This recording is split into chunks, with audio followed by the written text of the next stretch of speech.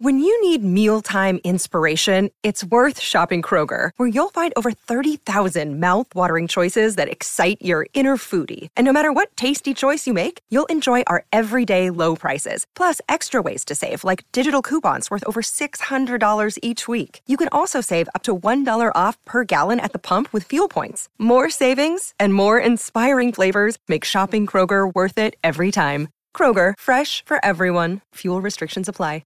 Another day is here, and you're ready for it. What to wear? Check. Breakfast, lunch, and dinner? Check. Planning for what's next and how to save for it? That's where Bank of America can help. For your financial to-dos, Bank of America has experts ready to help get you closer to your goals. Get started at one of our local financial centers or 24/7 in our mobile banking app. Find a location near you at bankofamerica.com/talktous. What would you like the power to do? Mobile banking requires downloading the app and is only available for select devices. Message and data rates may apply. Bank of America N.A., member FDIC. Nodded into the back of the net by Harry Kane. The Old Trafford drought is over for Harry Kane and for Tottenham Hotspur. Wide open, and he plants his header into the back of the net. De Gea was rooted. This will not improve Jose Mourinho's pre-match mood. United 0, Spurs 1. Christian Eriksen has Kane now darting towards the near post. Other runners are there. It's 2-0. Lucas Moura. 2 goals in 2 minutes for Tottenham Hotspur.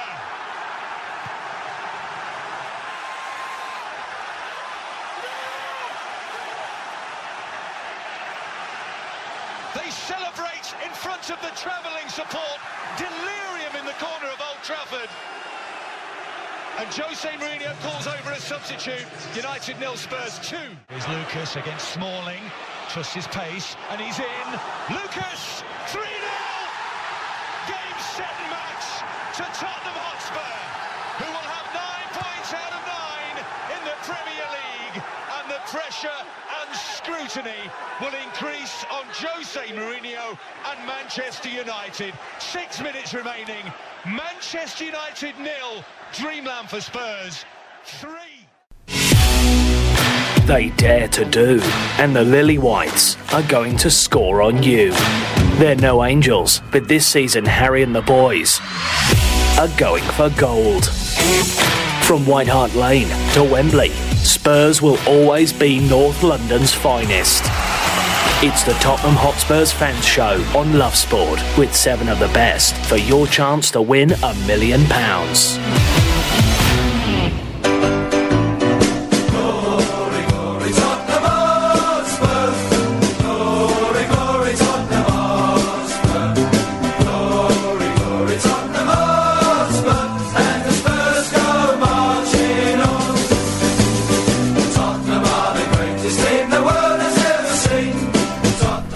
Good evening, people. The time is 2 minutes past 7. Well, in fact, in about 4 seconds, it's 3 minutes past 7. But it's your Tuesday evening, and it is time for your fans show here on Love Sport Radio. It's myself, James Sherwood, hosting this evening, and for the next couple of hours, it's all things glory, glory, Tottenham Hotspur. So if you want to get involved in the conversation, wax lyrical about that 3-0 win at Old Trafford last night, then give us a shout. The number is 0208 70 20 558 or at Love Sport Radio across the socials if you're slightly bashful. But it's not just me in the studio. I've also got Jace and Lee from the Last Word on Spurs podcast. Gents, how are we this evening? I'm really good, mate. It was a fantastic win, almost the result of the weekend, other than Liverpool beating Brighton 1-0, which was obviously better than our result for most media outlets. But no, fantastic result, mate. And of course, Chase, your regular partner in crime's not here tonight. What did you say to him and his pessimism last week that was saying, I'd take a point if you give it to me now? I said that, didn't I? I didn't want to take You said, yeah, you were like, nope, I'm taking all 3. That's why we sent him away for the weekend.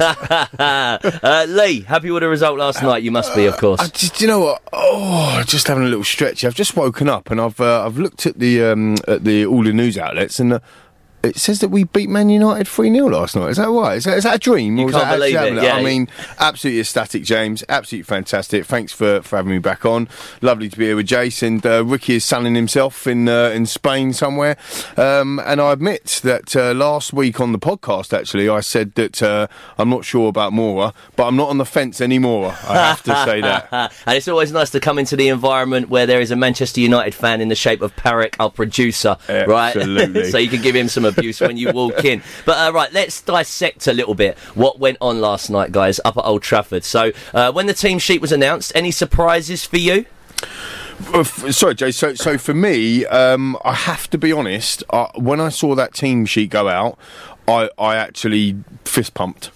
And that's a bit harsh on the likes of Davinson Sanchez, and even with Danny Rose. I know Jason's got a view on that as well, but I generally thought that, you know, with our fullbacks pushing on, with a Danny Rose situation attacking, I thought that was our best lineup for that match yesterday. So I was genuinely pleased. I loved seeing Toby back in the side. I'm sorry, Davinson, but I did. It does feel like all is forgiven. We discussed this a little bit last week, but again, Jace, for you, when the team sheet, the first 11, were you like, okay, yeah, this is what we need up at OT? Well, I was happy that it was 4-2-3-1. 10 of them I'd have picked. Danny Rose was a major surprise, obviously having not seen him this season, and to throw him into a huge game when you've got Watford coming up. I was surprised to see Danny Rose in there, and obviously that back pass early on, you're shaking your head and thinking, oh, what have we done here? But fair enough, he got through the game.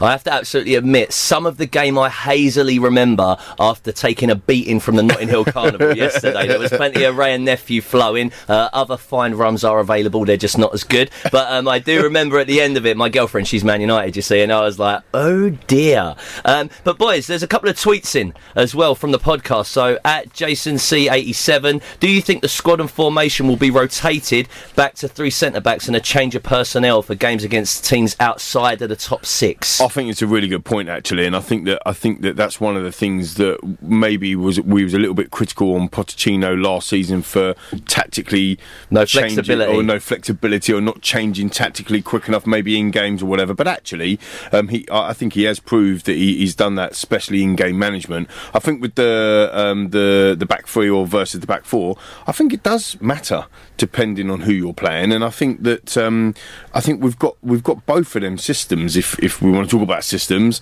nailed down, to be honest, and I think we've got the personnel to be able to play both. Yeah, and for me, I much prefer us 4-2-3-1 to 3 at the back, purely because I think it gets more of our players in their natural position, and I don't think without the Rose and Walker of 2 years ago we're as dynamic down the sides, but we can certainly play both ways. Interestingly enough, with Watford coming up, I think we've always played a back three, and I think the very first time we ever went with a back three was at Watford, so it wouldn't surprise me if we go back to it at the weekend, where you think if Deeney plays, do you want that extra bit of physical presence back there? It's interesting, actually. Sorry, James. It's interesting, actually, you talk about Watford there, because last season I was there, Watford away, we drew 1-1, and obviously Sanchez got sent off, and we was actually quite fortunate to get a point on that game. So whether or not Pochettino thinks he needs to bring Sanchez back into the side, whether or not a back four, back three, and again, interestingly, yesterday, if we'd have played a back three, one person would have probably missed out, and ironically, it probably would have been Lucas Mour. Yeah. Well, that's exactly what I say. That's why I prefer us with 4-2-3-1, and because that leaves that one extra space for a genuine attacking player. What's got to be nice from a fan's perspective as well, though, is to see this versatility now, and that is, you want to see evolution in the team, don't you? I think a lot of Spurs fans say we're staying still, even though there's been no players brought in, and that was a criticism. Poch as a manager shows that he is growing, because last year, you know, there were big games where if you could have had some decent game management and maybe tweaked a system to soak up more pressure, then you would have gone further in particular competitions.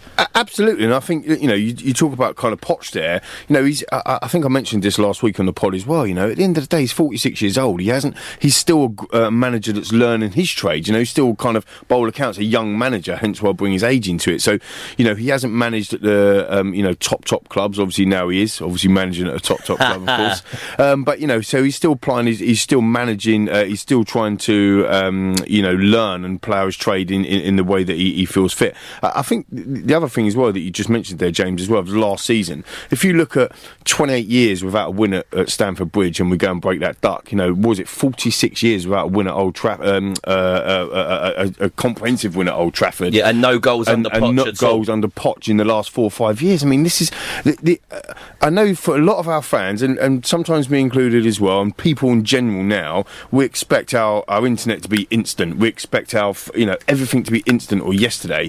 Poch always talks about being brave and being patient and, working with a philosophy. And, yes, it's small steps. And, everyone listening to this, it's not Spurs fan, be like, you ain't won nothing, need to win a trophy, this, that, and other. But the reality is, we are breaking the barriers that have always helped put into Spurs bed certain back. hoodoos. Exactly. We talked last week about being Spursy, and Jay said, well, no, we need to go up there and dispel something like that. You've got to show real personality to go there. First half, we was almost a typical Old Trafford performance for Tottenham. A little bit timid, but that second half was what I wanted to see. A bit of real dominance and players standing up to be counted. And the other first we did last night was the first clean sheet to a top six sides away under Pochettino. Wow, I didn't realise that stat either. I just want to take you back to the tweets real quick, guys. Of course, it's important to engage the people out there that are interacting. At Debo1980, are there any tactics other than the change in back three and back four that have also caught your eye? So I guess it's more, is there any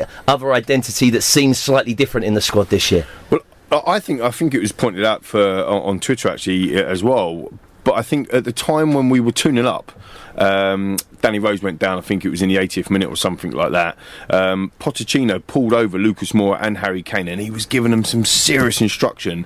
And it felt to me like he almost went a 4-4-2 towards the end of that match, and really caught them off to use there. So that, I don't know if it's different for you, Jace, but that sort of caught my eye as well, tactical change. No, it was a little bit of gamecraft as well, and I've called for gamecraft from us. Sometimes I think we get naive, but the way that Danny Rose went down for the substitution and stayed down and wasn't going to be dragged up too early, it's those little things that every other club does to us, particularly the likes of Chelsea and that we never do, and I've always wanted to see that gamecraft come in. Well, guys, it's dazzling already. I'm enjoying myself. I'm feeling the positive energy coming out of the Spurs fan show already here on Love Sport Radio. If you want to get involved with the conversation at any point, guys, the number is 0208 70 20 558 or at Love Sport Radio across the socials. This is Love Sport. You are tuning back into the fan show here on Love Sport Radio on your Tuesday night. It's all things Tottenham Hotspur, of course, up until 9 p.m. this evening. So 0208 70 20 558 for your calls and at Love Sport Radio across the socials. Just like Cooper has done. Spurs fan out there. Cooper, hello, on the phone line. Hey, how are you guys? Very good. Yeah, good, Great Cooper. to have you on the show, matey. I understand you've got some questions for the boys in front of me, so fire away. Yeah, first off, just wanted to say huge fan of the podcast you guys put out and Love Sport Radio all the way from America. So cheers, bro. Keep going. Awesome stuff. Yeah, cheers, Cooper. My biggest question was, what's our best starting 11? I know we've had Sanchez with back three with Toby and Yan, but I mean, Toby and Yan looked absolutely fantastic against Man U. So, I mean, what's our best starting 11? I think 10 of those that started last night are probably in it at the moment, and then I still personally feel Ben Davies is at a better level than the current Danny Rose, not the 2016 player. So that would, if we were playing a cup final tomorrow, that's probably the only change I'd make. The toss-up is, of course, between Lucas Moura and Heung-min Son, but Lucas Moura is making a great grab for that shirt. Lee?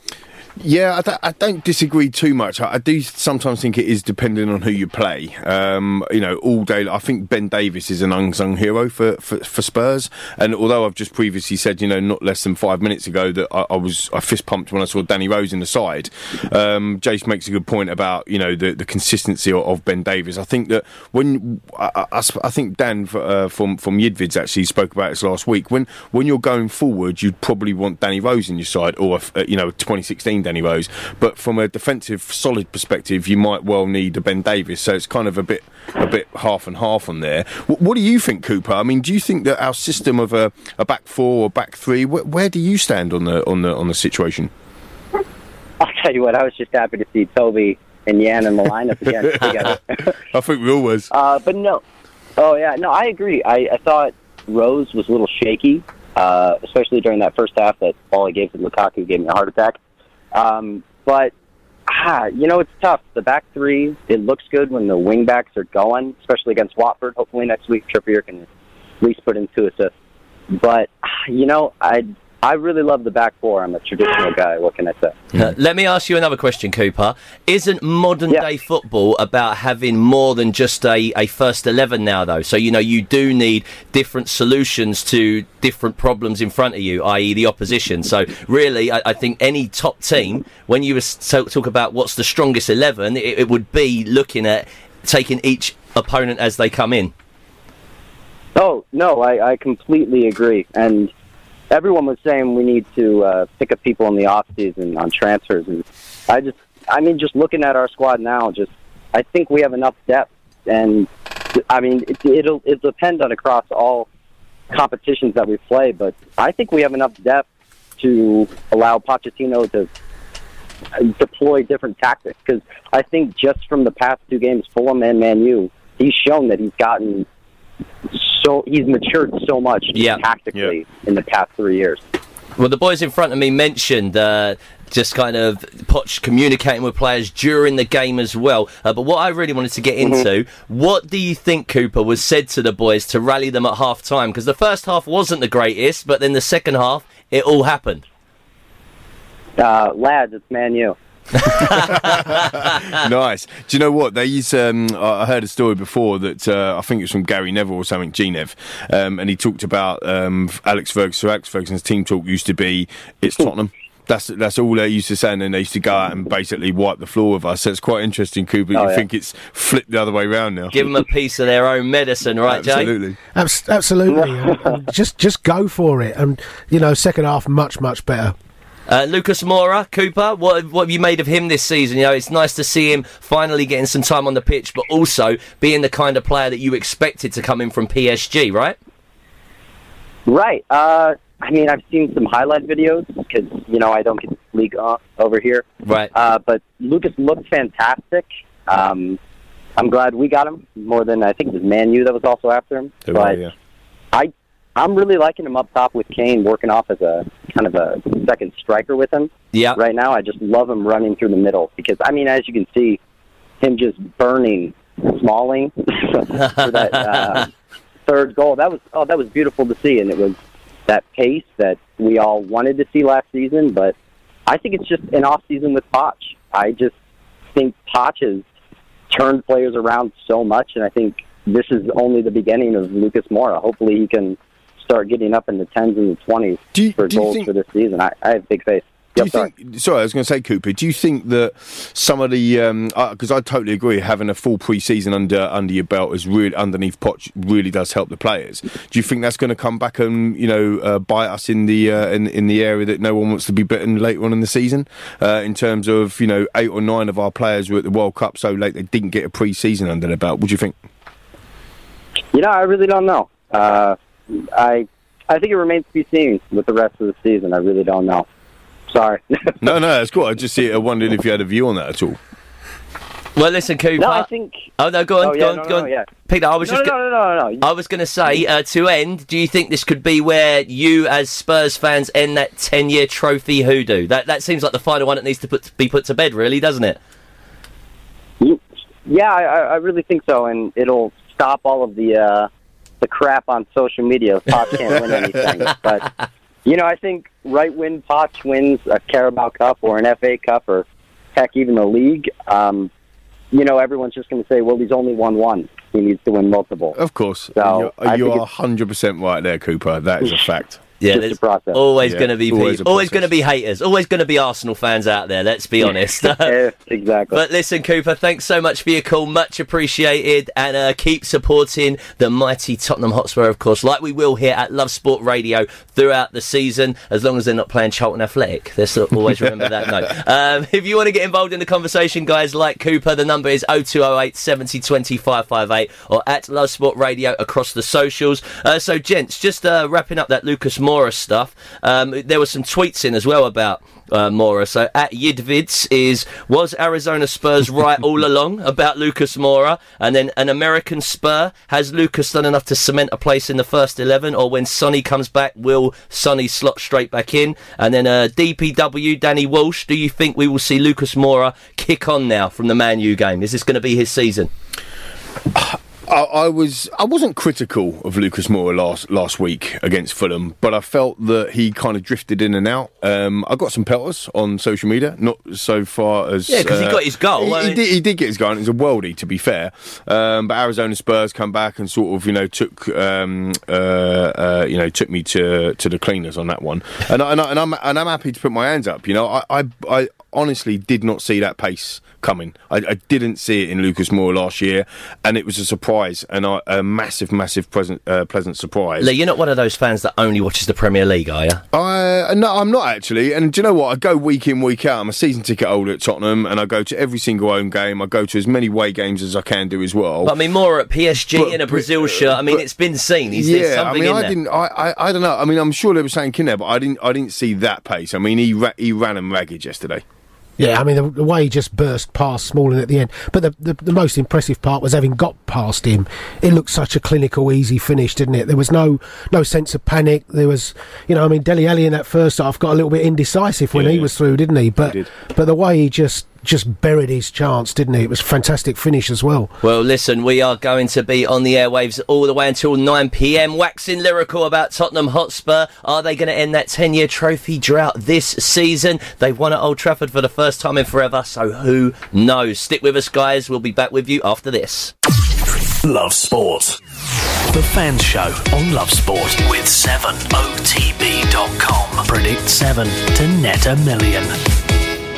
You are listening to the Spurs Fan Show on a Tuesday night here on Love Sport Radio, all the way until 9 p.m. this evening with myself, James Sherwood, and I have got Jason Lee from The Last Word on Spurs. That is Jace and Lee, not Jason Lee. Sorry, that's my wide boy. That is my middle accent. name as well, Jason Lee. But boys, we've had a tweet in. It's actually from a friend of mine. He's a big Spurs fan, and it's a question for you lot. What pleased you most about last night, aside from the result, because of course that's an obvious one?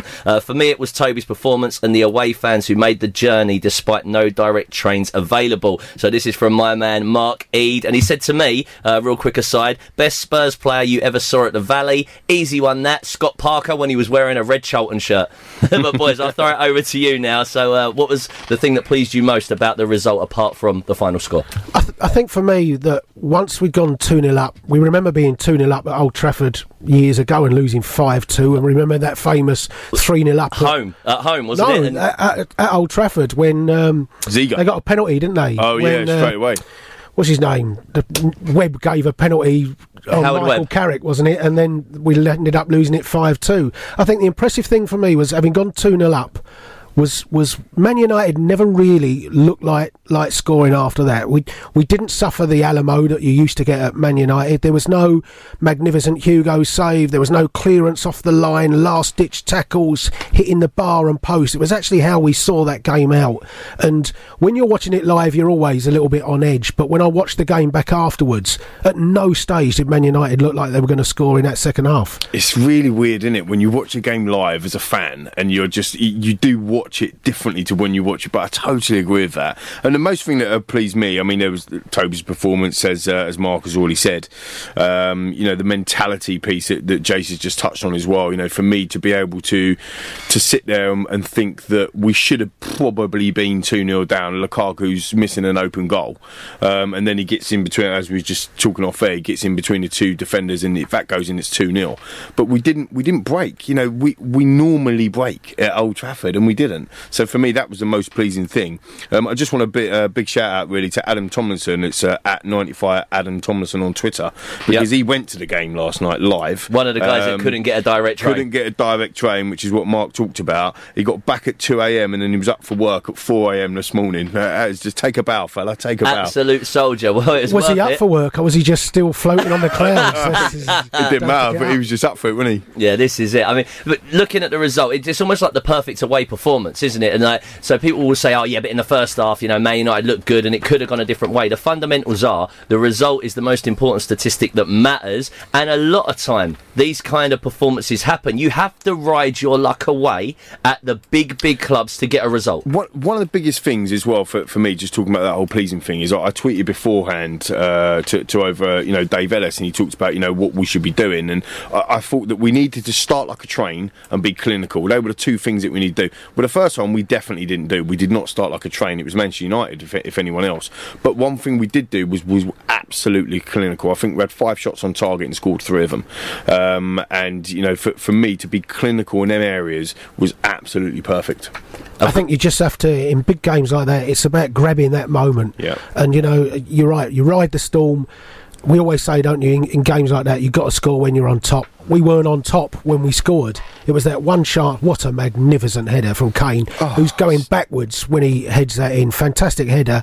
And then we just grabbed it with the second goal straight on top, and you're in dreamland. Because United looked more desperate, didn't they? Once you got the goal, it was like they went, oh, Jesus, no, this isn't what's supposed to happen when we're playing like this. Yeah. We could have scored a lot more in the end. I mean, Dele Alli, if he'd learnt to dive properly, he goes down and gets a penalty for us. Last season he'd been all right, wouldn't he? Harry Kane's header from the resulting corner, Harry scores that, doesn't he? 9 times out of 10. Astonishing. But you know, we kept getting into goal-scoring positions then, and it was no surprise that we ended up getting the third more than they did. Harry's header, what he scored on the 50th minute, it was reminiscent of the Arsenal goal. Remember, he scored a couple of seasons ago at White Hart Lane. That header, you know, he's got it in his lock. I mean, is there anything this guy cannot do? I mean, this guy can literally do anything. He could probably father my children if he wanted.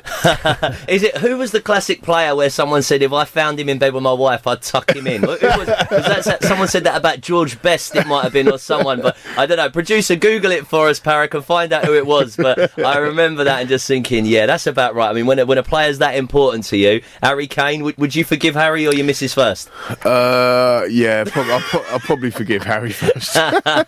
Fair play, G, do what he wants. No, I mean, again, you know, just going back, like putting it into perspective, when we're talking about kind of like personal stuff, he's just had a baby as well, Harry Kane. He's broken his duck. His wife just had a baby. Well, you know, his wife's had the baby, but ultimately, you know, they've got a newborn. Anyone out there, I mentioned it last week, anyone out that's got children will know that's no mean feat. You know, tiredness and all that. He's just come back from the World Cup. He's won the Golden Boot, semi-final of the World Cup. He's come straight back in. He's scored. He's broken his hoodoo. This guy is he's a machine. This guy's a machine. And he scored 2 goals in August. Can you believe it? Beautiful. But stick with us if you're out there listening, guys. This is Love Sport Radio, your Spurs fan show on a Tuesday night all the way until 9 p.m. If you want to get involved in the conversation, it's 0208 70 20 558 on the phone lines or at Love Sport Radio across the socials. You are listening to the Tottenham Hotspur fan show on Love Sport Radio on your Tuesday night. The time is 7:31. Boys, we're going to take it back to a couple of tweets that we've had in from the last word on Spurs podcast. At Lewis Mack says, do you think Poch now needs to wear a black shirt every game? I feel like he pulls it off better than Simeone. So a superstitious one there. Did you like Poch's look last night? I was loving his look.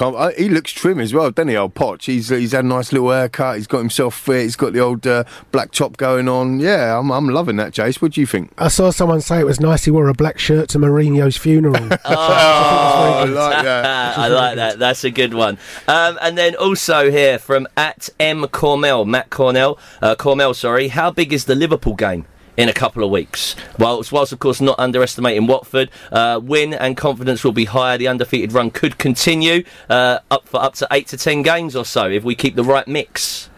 I'm just not even thinking of Liverpool. It's just Watford for me, and let's get through Watford first, and then we'll worry about Liverpool. But I mean, Liverpool are going to win the league by 30 points or something, aren't they? So according to Liverpool, we haven't got a chance. Yeah, absolutely. I'll probably take a 4-0 loss against Liverpool and think we'll just budget on that. I think the interesting thing about Watford coming up is that, you know, it is quite easy to kind of just brush over them. They've had a fantastic start. They're unbeaten. Well, I think 100% record. We're going to get into Watford a little later in the second hour. But I mean, yeah, their manager took a lot of stick, but he come in midway through the season, you know, and getting a pre-season and really implementing your ideas into the team makes helps, a difference, and it shows in their start. Yeah. Just taking it back to the tweets. So at Sean Foster 71, buzzing after the result. Dembele and Alderweireld were huge. Have we seen a change in Pochettino's management of players who are alleged to not be central to his squad plans? I think so, definitely. We've always said that there's doesn't seem to be any turning back with Pochettino once he's made his mind up. I think, all three players that were rumoured to be leaving in the summer were all in that starting lineup last night. And I think Moussa Dembele was a slightly different situation, because I don't think Pochettino ever wants to sell Moussa Dembele. That's a different scenario completely. But Toby's come back into the fold, picked in front of Davinson Sanchez, and as I say, Danny Rose was a big surprise to see him on the team sheet last night. I think he manages players just superbly. This guy, I mean, like kind of personal one-to-one stuff.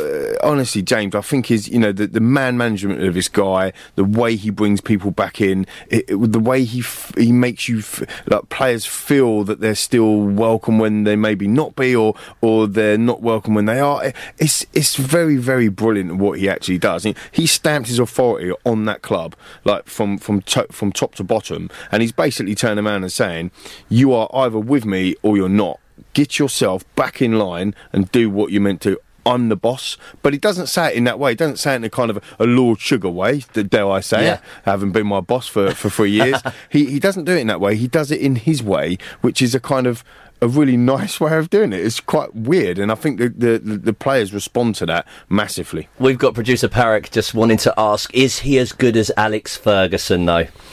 I don't think at the moment you can even compare that. That's not even a question. Okay, potentially. Ask. But look, I mean, I think that let's flip the question. If Mourinho was to walk away from Manchester United, if they was to sack him, there'd be one name on their sheet to go and manage their club.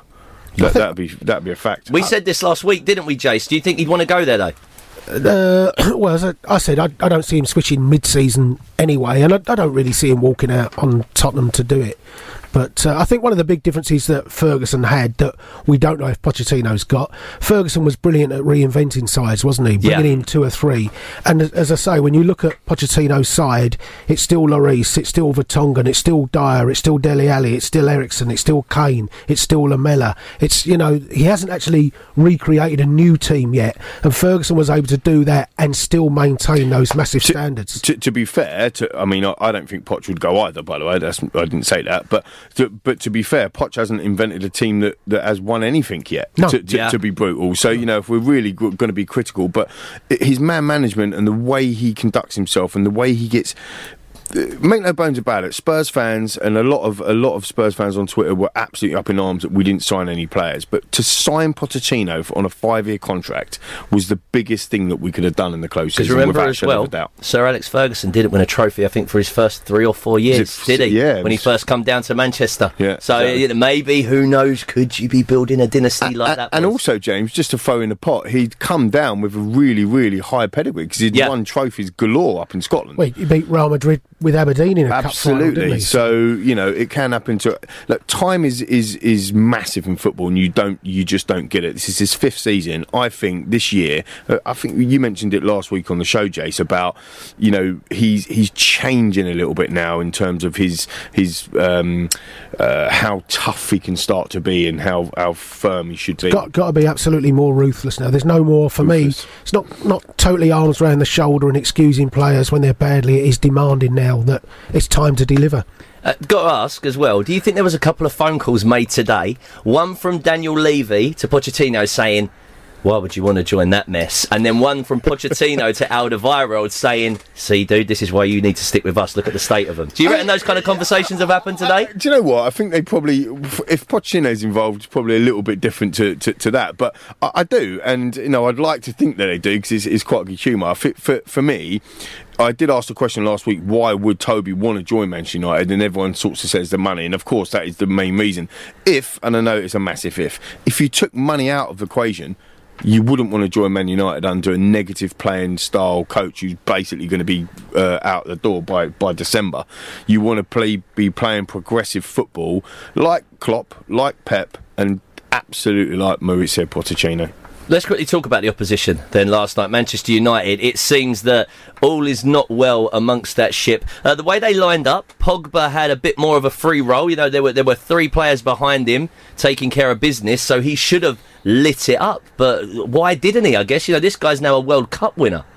Yeah, I mean, Pogba, I find Pogba gets singled out for every poor Manchester United performance, and it's not always down to him. I mean, he can't do anything about some of the shambolic defending last night. But yeah, there's times when you expect a player like that to grab a game. I'm actually a Pogba fan. I think it's maybe if you put Pogba in the Tottenham side or at Liverpool or at, dare I say, at Chelsea or somewhere like that, you would see more the French-style performances at the World Cup than you did for Man United. But he was certainly poor last night. And the other player that I was really surprised at last night was Matic, who I don't think made a meaningful interception, never made a block, never made a tackle, and we kind of just played in and around Matic all night. So whether he wasn't totally fit, I'm not sure. I have to say, when Matic was on their team sheet, like I fist pumped for our team sheet, when I saw him on theirs, I thought, oh no, because he's a bit of a thorn in our side, isn't he? Spurs, he scored an absolute worldie in the semi-final when he was playing for Chelsea.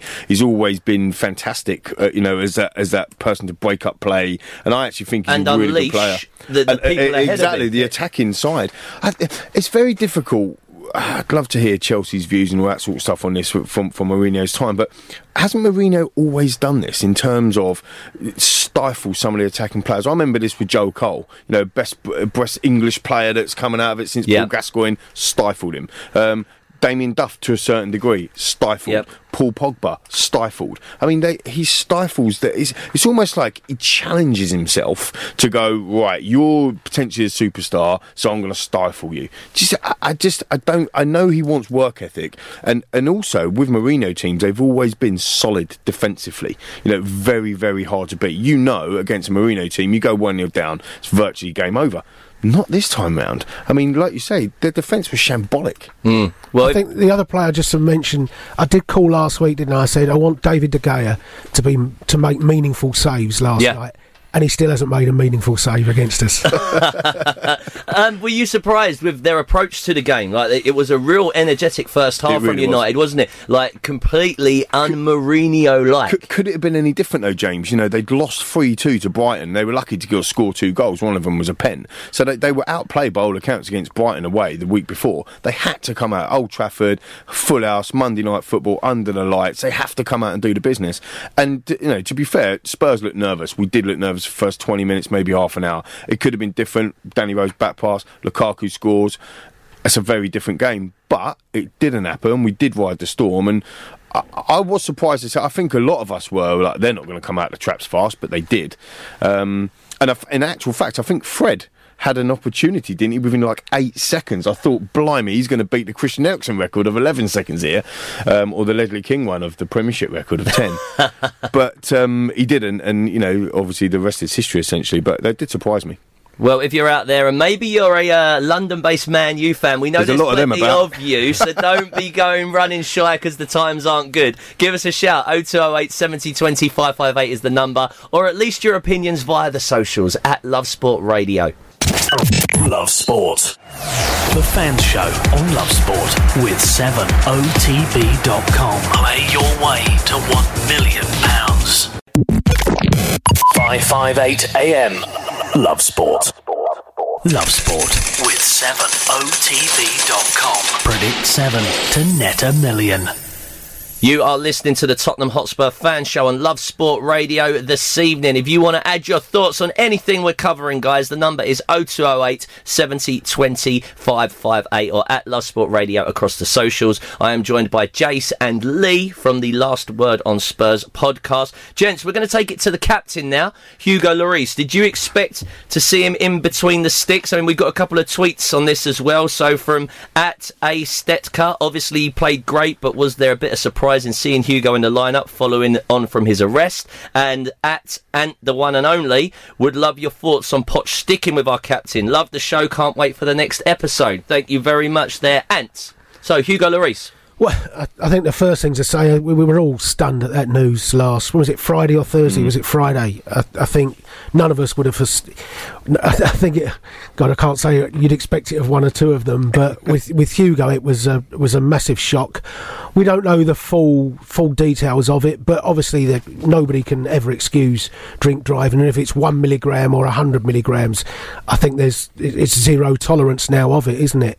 I think, did he lose any respect in the dressing room? Only Pochettino can tell that. I wasn't surprised to see him play last night, but it wouldn't have surprised me had he lost the captaincy. But then again, if you were caught for drink driving, would you lose a promotion at work, or would they relegate you from being the sales director to just a sales manager? I mean, at what stage do you punish a person for it? And in many ways, he faces a court. Is it 2 weeks' time? Right. He has Just to go to magistrates' court or whatever. Before Liverpool game. Yeah, and it's up to the magistrates' court to deal with the legal aspects, and then you have to get on with it. But the key thing is, does he still have that respect of everyone in the dressing room? And if he does, then there's no reason to take the captaincy off him. So do you think he does, Lee? I think he does, yeah, absolutely. I think, the reaction after we won last night, and Pochettino in particular's reaction to Hugo Lloris going up to him after the game, I think that just shows everything. He was showing everybody publicly that he's backed him, not just by keeping him in the side and ultimately keeping him as captain, but it was a public showing of I back you. Like you say, we don't condone what he's done. It is what it is, but it's not a football matter essentially. And actually, does it affect him on the pitch? Obviously, Pochettino felt that his mind was in the right place, and he made some great saves for us as well. So it was a great decision. And it's his first clean sheet against the top six, exactly. So maybe that's what you have to do. Yeah, it takes me back to remember that England stuff with Glenn Hoddle and what Glenn Hoddle got sacked for, and that was what looked like such a great England team at that point, didn't it? And people always say, well, he was sacked for saying stuff about disabled people, which again we don't condone, but it was nothing to actually do with football. And if you mirror that against, I can't remember what Spanish manager it was, but I think he came out and he used the N-word in reference to Thierry Henry. Yeah. That's right. But they won back-to-back World Cup Euros and everything. The Spanish were like, yeah, whatever. Who cares? Let him keep his job. We're winning. Do you know what, James? It comes back to what Jay said earlier about, kind of certain things that other teams do for us, whether or not it's in international, England always is kind of, do everything by the book, and everybody else is doing something slightly different. And then when you come to the Premier League, other clubs against Spurs do something slightly different, but Spurs are, at the end of the day, if that's what it takes, then that's what it takes. It wasn't a football matter. He's done wrong. No one condones it. Let the authorities in the club inside deal with it. But as a fan, I'm really pleased that he played, because he was brilliant, kept a clean sheet, and we roll on to Watford. Yeah, you're one of the best players on the pitch, don't you? Yeah, of course you do. And it was I think, as we've just been pointed out on Twitter, it was an excellent save between the two goals, because we saw at Newcastle, didn't we, how we conceded straight after scoring, and had we done that, and then of course more or less from Hugo save, the ball breaks and we end up going 2-0 up. So he's a big part of Tottenham, there's no doubt about it. Yeah, at the Angry Mop, in fact, said a quick mention for Hugo's great save, so it sounds like that's another fan who's just happy to have the captain, World Cup winner, of course, in between the sticks. Some other tweets we've had in as well. Someone who missed the top of the show, apparently, but they're saying Luke Shaw. So this is Grant Osborne. I just can't see his handle. At Gosbo68. Luke Shaw would be a great addition to at Spurs Official. And I'll say it again, one United player who did have a good game. Your thoughts on that, boys? Yeah, I agree. Actually, I do really agree. I think that the classic link is obviously under Pochettino, because he played at Southampton under him, become arguably world class, or certainly becoming a world class left back or left sided player, as you call them now, wing back, left back, whatever they're called. And under Man United, not just under Mourinho to be fair, but under Man United, he hasn't really stepped up and done what he was doing at Southampton. If Poch got hold of him again, would he bring the best out of him?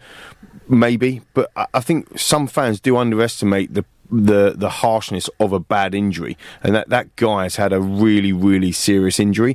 So I think that that's to be taken into consideration, a little bit like Lamella. Yeah. With regards to bad injuries and stuff like that. But him coming in, if we was to part company with Rose, him and Ben Davis would be a really good option down the left hand side. Although I'd like to see sorry James, I'd like to see Ryan Sessegnon in a Spurs shirt, to be fair.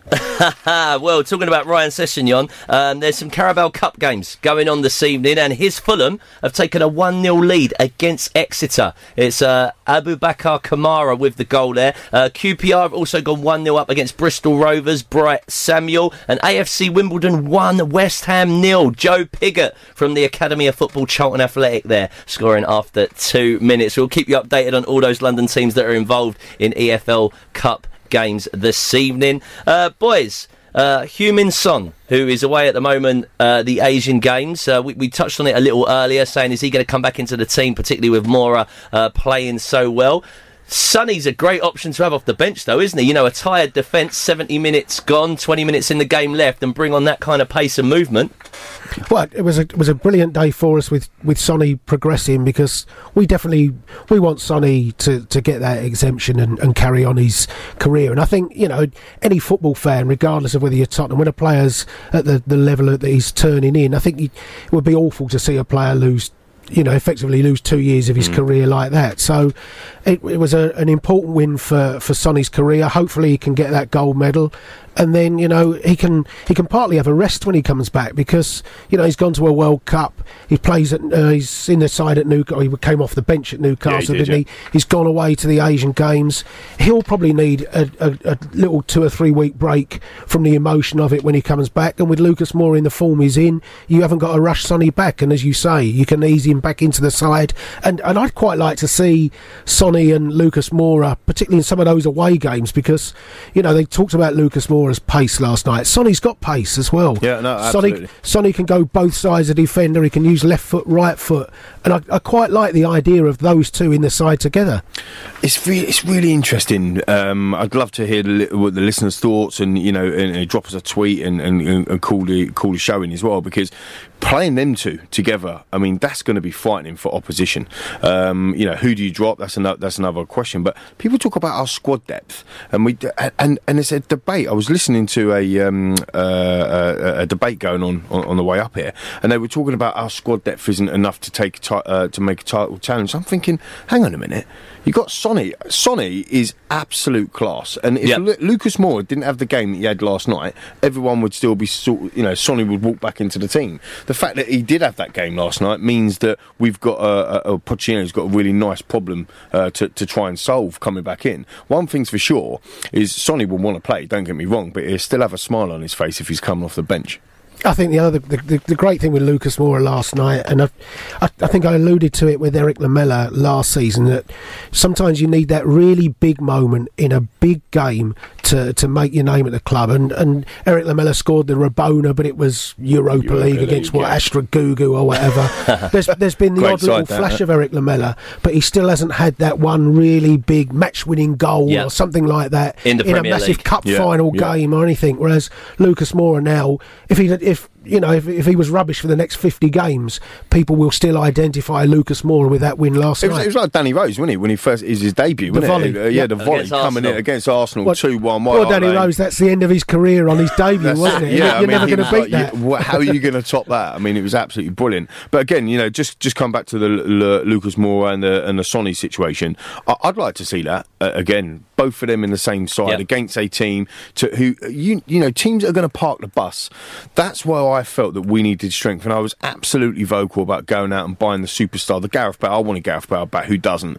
You know, that's unrealistic, but that's what I wanted back, and that person that can change the game. Lucas Moura last night showed us in an away game at Old Trafford that he can be the one that can do that, and that for me blew me away. So he should have had a penalty as well. He should have had a penalty, yes, spot on. I mean, there's a blatant penalty. So we're talking, gents, here about these forward players, right? But one that hasn't dropped into conversation, Dele Alli, does he automatically still go on the team sheet? There's a tweet here from @GettingWorse. I know people will only look at goals scored and assists, but Dele's all-round game has come on leaps and bounds and doesn't even get a mention 90% of the time. Will you guys please talk about his contributions to the team? So does Dele automatically get on the team sheet still amongst all those other players now? For me, James, absolutely. I alluded to earlier, I watch Spurs live more often than I don't watch them live at the stadiums, you know, season ticket holder and whatnot. And when you watch him live, I said this to Jason Ricky a couple of months back, or back end of last season, when you watch Dele Alli live, if you just give it an opportunity, it's difficult to do on a telly because obviously the camera focuses on play. But if you're watching Dele Alli live, just watch him for 5 minutes on his own. The guy is unreal. What he does off the ball is ridiculous. Dragging people, defenders, the way he is. he does do a lot of little flicks and touches. Yep. But here's the thing: this is where Pochettino's philosophy is about being brave. If you're not brave enough to try that flick or that touch, to do, boys. Exactly. If you're not brave enough to try that flick or that touch, then ultimately it will never come off. The fact that he might try it and do it, he probably does it all the time. I think Dele Alli is one of the first names on the team sheet. It's just where you would actually fit them all in. If he needs a rest, we've now got attacking players with pace that can substitute for him and give us a different dynamic. Jace, for you? Dele Alli's always in my side. I've always said that. I think he has a footballing intelligence to him. His timing of runs. I mean, even last night he pounced on their mistake at the back, didn't he? And as I said, he should have dived. He should have, or not dived, but he should have gone down. He should have gone down. Made the most of it. Or made the most of it. But he stayed on his feet almost. It was Old Trafford, though, Jason. You're never going to get a penalty there, innit? Do you know what I mean? No, but I mean, the great thing is that if you played when Sonny's back from the Asian Games, if you saw on the team sheet on the Friday night, Dele Alli's not available tomorrow, you're not sitting there thinking, oh my God, where the hell are we going to cope with this tomorrow? Because you think, okay, so we play Son and Mour, and it's, you can still be quite relaxed about it. And it's quite interesting as well, just to bring Kane back into that. And people say about Kane, like, oh, you ain't got a replacement for Kane. It's impossible to have a replacement for Kane. Yeah. Because anyone you buy who's a top man, right at the top man, striker, they're going to play second fiddle. So it's virtually impossible to replace buy a replacement. You've got to have someone in there who's going to be happy to sit there and pick up their wages. Exactly, like a Lorente or whatever. And he doesn't do the job as well or whatnot. The point I'm making is that last year against Bournemouth, Sonny led that line and he done it brilliantly. Yeah, he's always a good substitution to come in, maybe against lesser opposition though. But listen, if you're listening out there, give us a shout. 0208 70 20 558 is the number. It's all things Tottenham Hotspur up until 9 p.m. this evening, or if you're a little bit bashful, at Love Sport Radio across the socials. They dare to do, and the Lily Whites are going to score on you. They're no angels, but this season Harry and the boys are going for gold. From White Hart Lane to Wembley, Spurs will always be North London's finest. It's the Tottenham Hotspurs Fans Show on Love Sport with 7 of the best for your chance to win £1 million.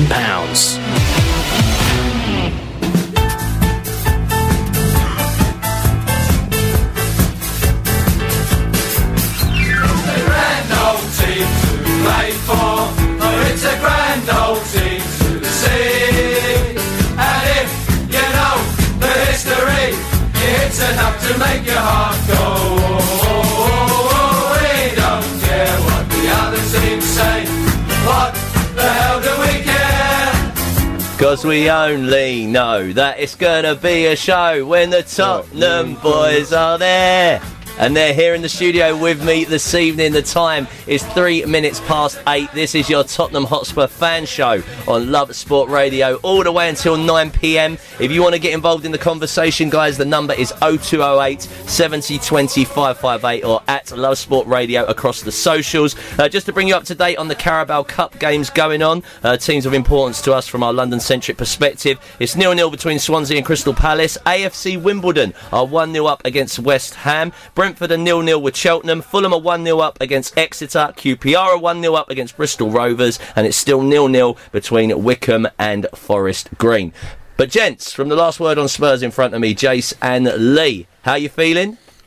Great, mate. I was just going to say, when you read the score of Wimbledon out, you missed off the little phrase, bottom of the league, West Ham.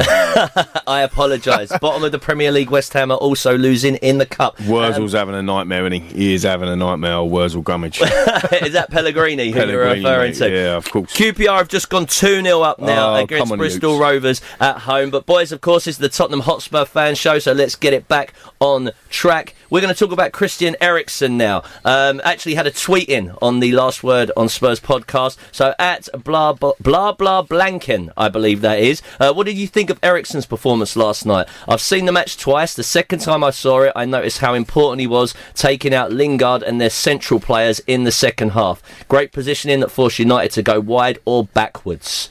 Christian Eriksen for you last night, gents? Yeah, I think, again, it's quite interesting. I think the whole team started very nervously, and I think Christian Eriksen was definitely in that pack first 15 minutes or so. He's got to be a player that needs to be on the ball. Yeah, absolutely. And some of the passes that he was making first 15, 20 minutes or so weren't hitting the mark. But I think generally Christian runs more than any other Spurs player, Jace. I think we've seen the stats on that before in match times. I think he generally runs 11.5k or something like that. That's really interesting. Yeah. That's not a player you would associate with being industrious, is it? Do you know what, James? That's exactly why I kind of brought it up, because you wouldn't think that normally, but he generally does. So it didn't surprise me that Pochettino maybe at half time kind of jiggled it around, got hold of him and said, you got to nullify the threat that blah blah Blanken was talking about, and I think he did that really well. Jace, for you, Eriksen last night? Yeah, I thought, as you said, I thought first half an hour he was as guilty as anyone for some sloppy play. A couple of times he received the ball, he immediately lost possession of it, and you thought, is this another one of those disappointing nights for Christian Eriksen? As I said last week, it's time for those big players to grab a game for 90 minutes by the scruff of the neck. Second half, you're right, he did a lot of excellent defensive work, but then when he needed to break for that second goal, which breaks down the left, puts perfect ball into Lucas Moura, and you start to see the real Eriksen at both ends. We all know Christian Eriksen is a massive part of Tottenham. When he ticks, Tottenham tick a lot better. But as I say, he's got to tick absolutely week in, week out now, and it's got to be 90 minutes, not 30 minutes. Sorry, James, I was going to say, one of the key games last season for me, when we realised how important, if we didn't already, that Christian Eriksen is to our team, is when we went down to Southampton, and we missed him. It's Southampton away, and my word, did we miss Christian Eriksen that game, and we dropped points that day, didn't we? Yep.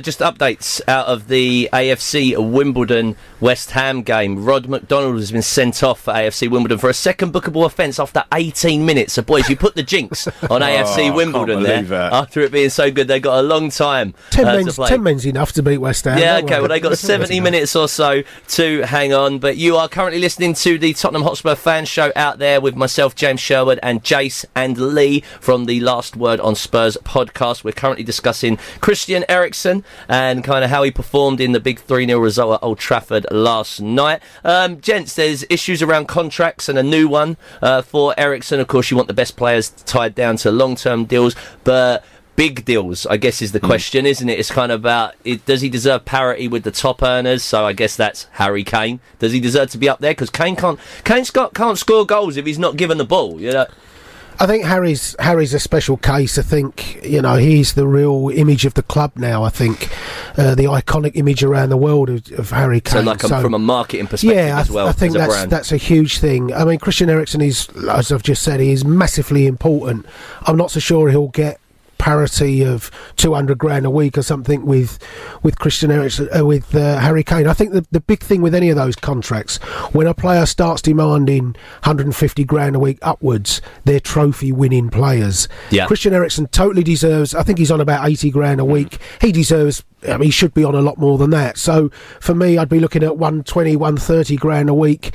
And then you say, well, if you want the 175s, 180s, they've got to come with trophy-winning performances then. We did discuss last week, didn't we, Jace, talking about potential links with Barcelona that I had heard, and there's also links with PSG. Do you think these are genuine, or do you think it's agent talk to try and get more money for the player, which they tend to do now, don't they? They say my player could, go anywhere and play, and so he needs to be on paid big money. PSG have kind of distanced themselves from it today, haven't they? So you kind of think it was a useful link for Eriksen straight just before that transfer window, as his contract's being discussed.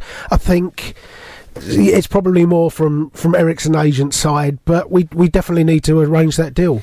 I'm actually surprised that the deal hasn't already been done, to be honest. I mean, I think there was a story that came out a couple of weeks back that when we announced the Davinson Sanchez deal, was it, or the new contract for Davinson Sanchez, that had been done back in March, and we'd only just kind of decided to release the fact that it had been done. So, and there was one for Vorm as well that didn't get mentioned. Was it the Vorm? It might have been the Vorm. Yeah, it might have been the Michel Vorm. So we do know that Pochettino and Christian Eriksen met before before the World Cup. We know that. We saw the pictures and they were off together and whatever. So I'll be surprised if that hasn't actually already been done and it's a bit of speculation. But look, agents nowadays run, a big proportion of the game and it's their job, right? It's their job to try and get as much money for their client as possible. Yeah, because the problem is like Ericsson and Pochettino can meet and get on, but the fundamentals are it's when Daniel Levy and the agent get in the room where everything gets sorted out. I think Daniel Levy now has got such a massive reputation for negotiation, and I worked for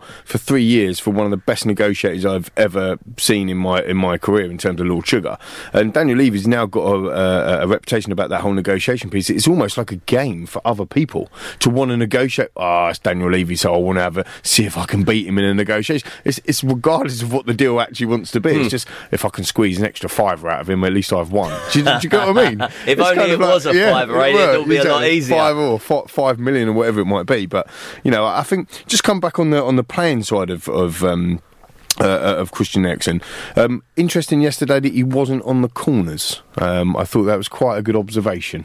We've already scored from 2 corners in 3 games, so but no, a brilliant corner from Trips, wasn't it? Fantastic assist. We talked last week, didn't we, about free kicks as well, and Trippier kind of being in the mix for that. And what's nice is that Eriksen doesn't seem to be getting all ego about it. It's like, this is a team game, let's do what's best for the team. Do you know what though? What's quite interesting, Jace, interesting to get your views, and the listeners obviously, call in, give us a ring and talk to us about these views. That is because Spurs are heavily bonused, or the Spurs players are heavily bonused on some of the key things. Really good point. Christian Eriksen might be bonused based on the amount of assists that he gets, or the amount of free kicks that he might score, or the amount of corners that he might, whatever. And obviously now, if Trips is coming in and taking them, is that taking away some of Christian's earning potential? Possibly. It's quite interesting, isn't it? You just don't know how the dynamics behind the club. You just don't know how that works. Boys, I want to take it back to the Twitter. We've got one that came in from the podcast at Spurdog1. Although very early, will Poch and Levy get credit for keeping this squad together and not splashing on any big names? So I guess that comes back into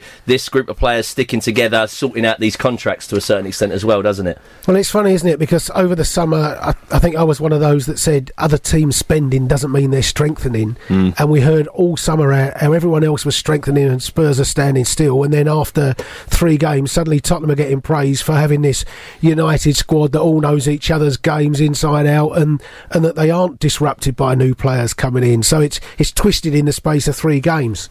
Very, very interesting. I think that, I'm going to be a happy clapper here, Jason. I'm a lovely happy clapper. But what Pochettino and Levy have done over the last 4 or 5 years for this club has been absolutely phenomenal. When we walk into that new stadium in next year or in a few weeks or whenever it's going to be epic.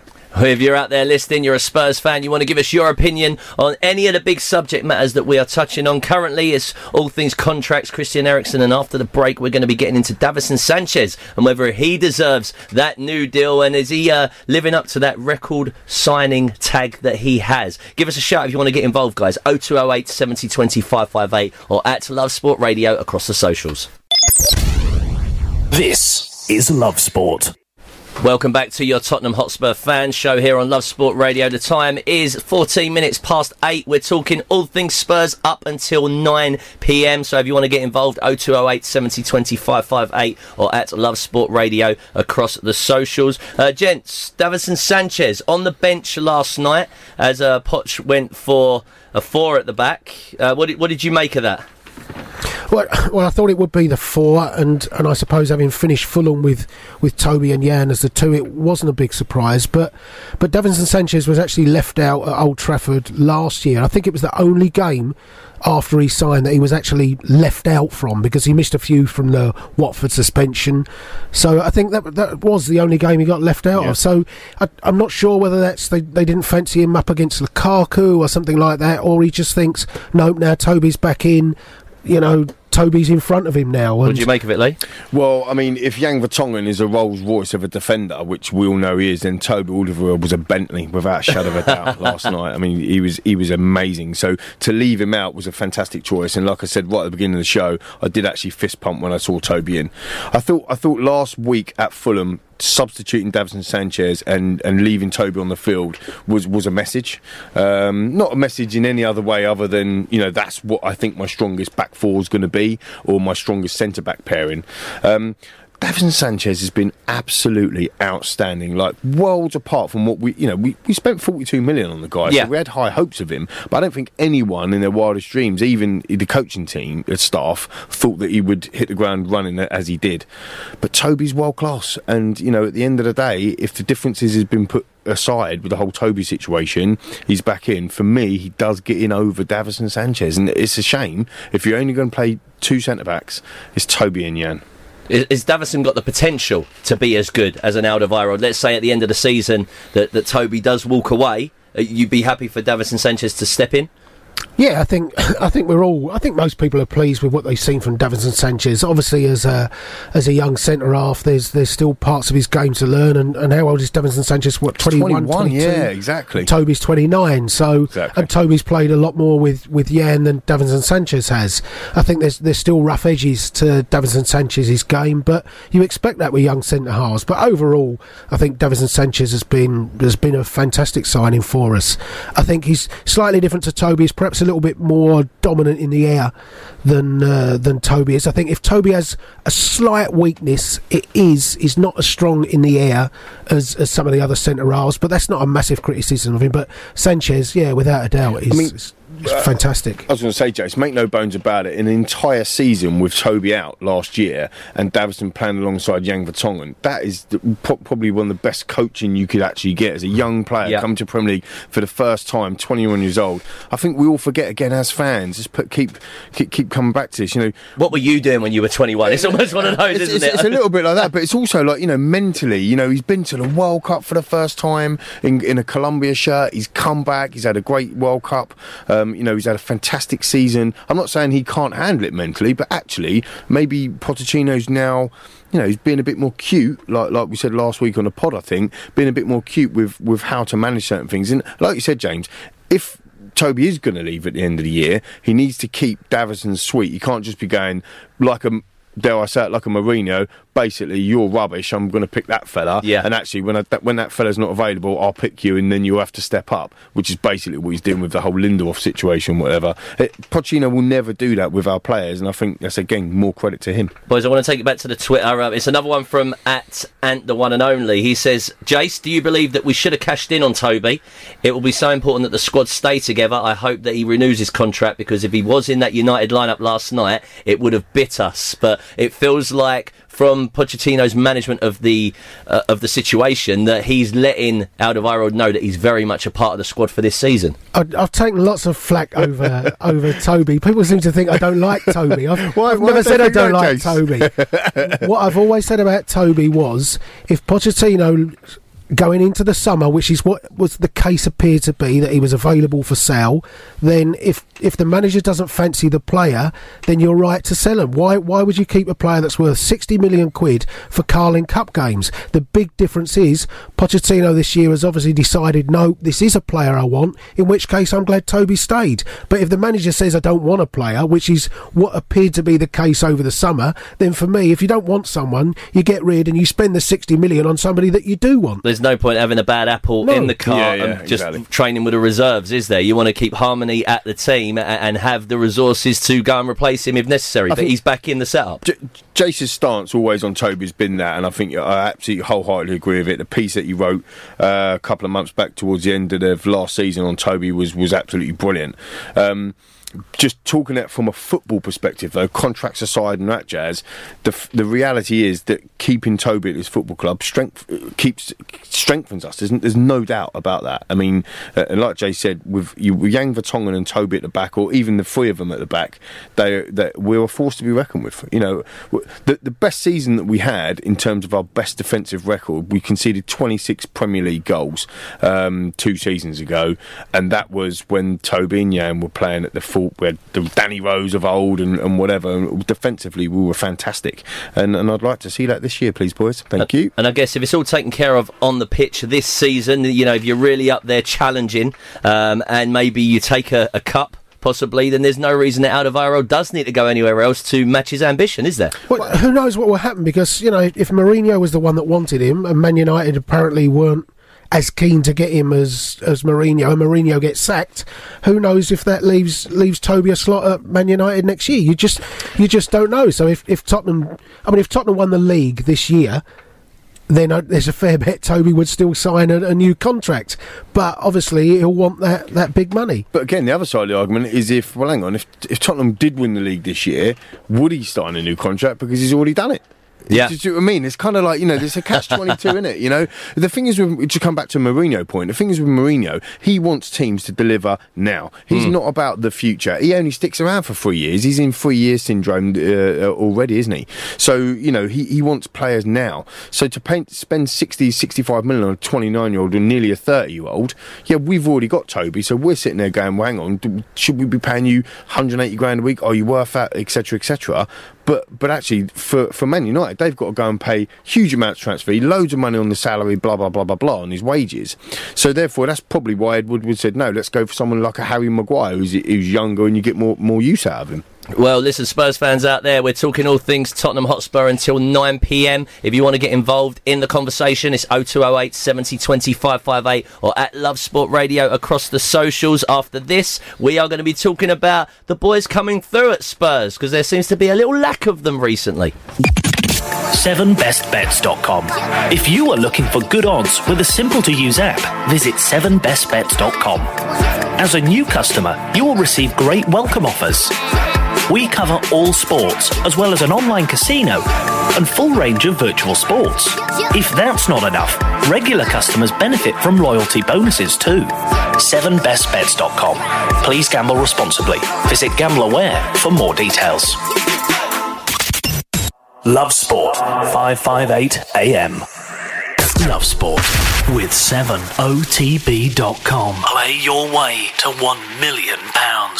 You are listening to the Tottenham Hotspur Fan Show on your Tuesday night here on Love Sport Radio, all the way until 9 p.m. Gents, we're taking it to the Twitter. We've had a tweet in from @Kipe_Kipe1. So a question for the panel. We all know the Poch way is to rotate fullbacks after the Fulham game and again last night with set pieces. Do you think that Trippier has made himself non-rotatable now, or will Poch still do it? My gut feeling is I would always want Trippier to play at right back at the moment. My gut feeling is you may well see rotation at Watford. I think it wouldn't surprise me if Aurier plays. When Aurier came on last night, I thought, oh no, here we go. Here comes a penalty. But actually, he kind of got through it last night. Dan at Yidvids, you'd have been having a nightmare, Dan. I know he's listening somewhere. He'd have been having a nightmare. But Trippier at Watford, I think he scored. His only goal for us is against Watford, or it's one of his only goals is against Watford.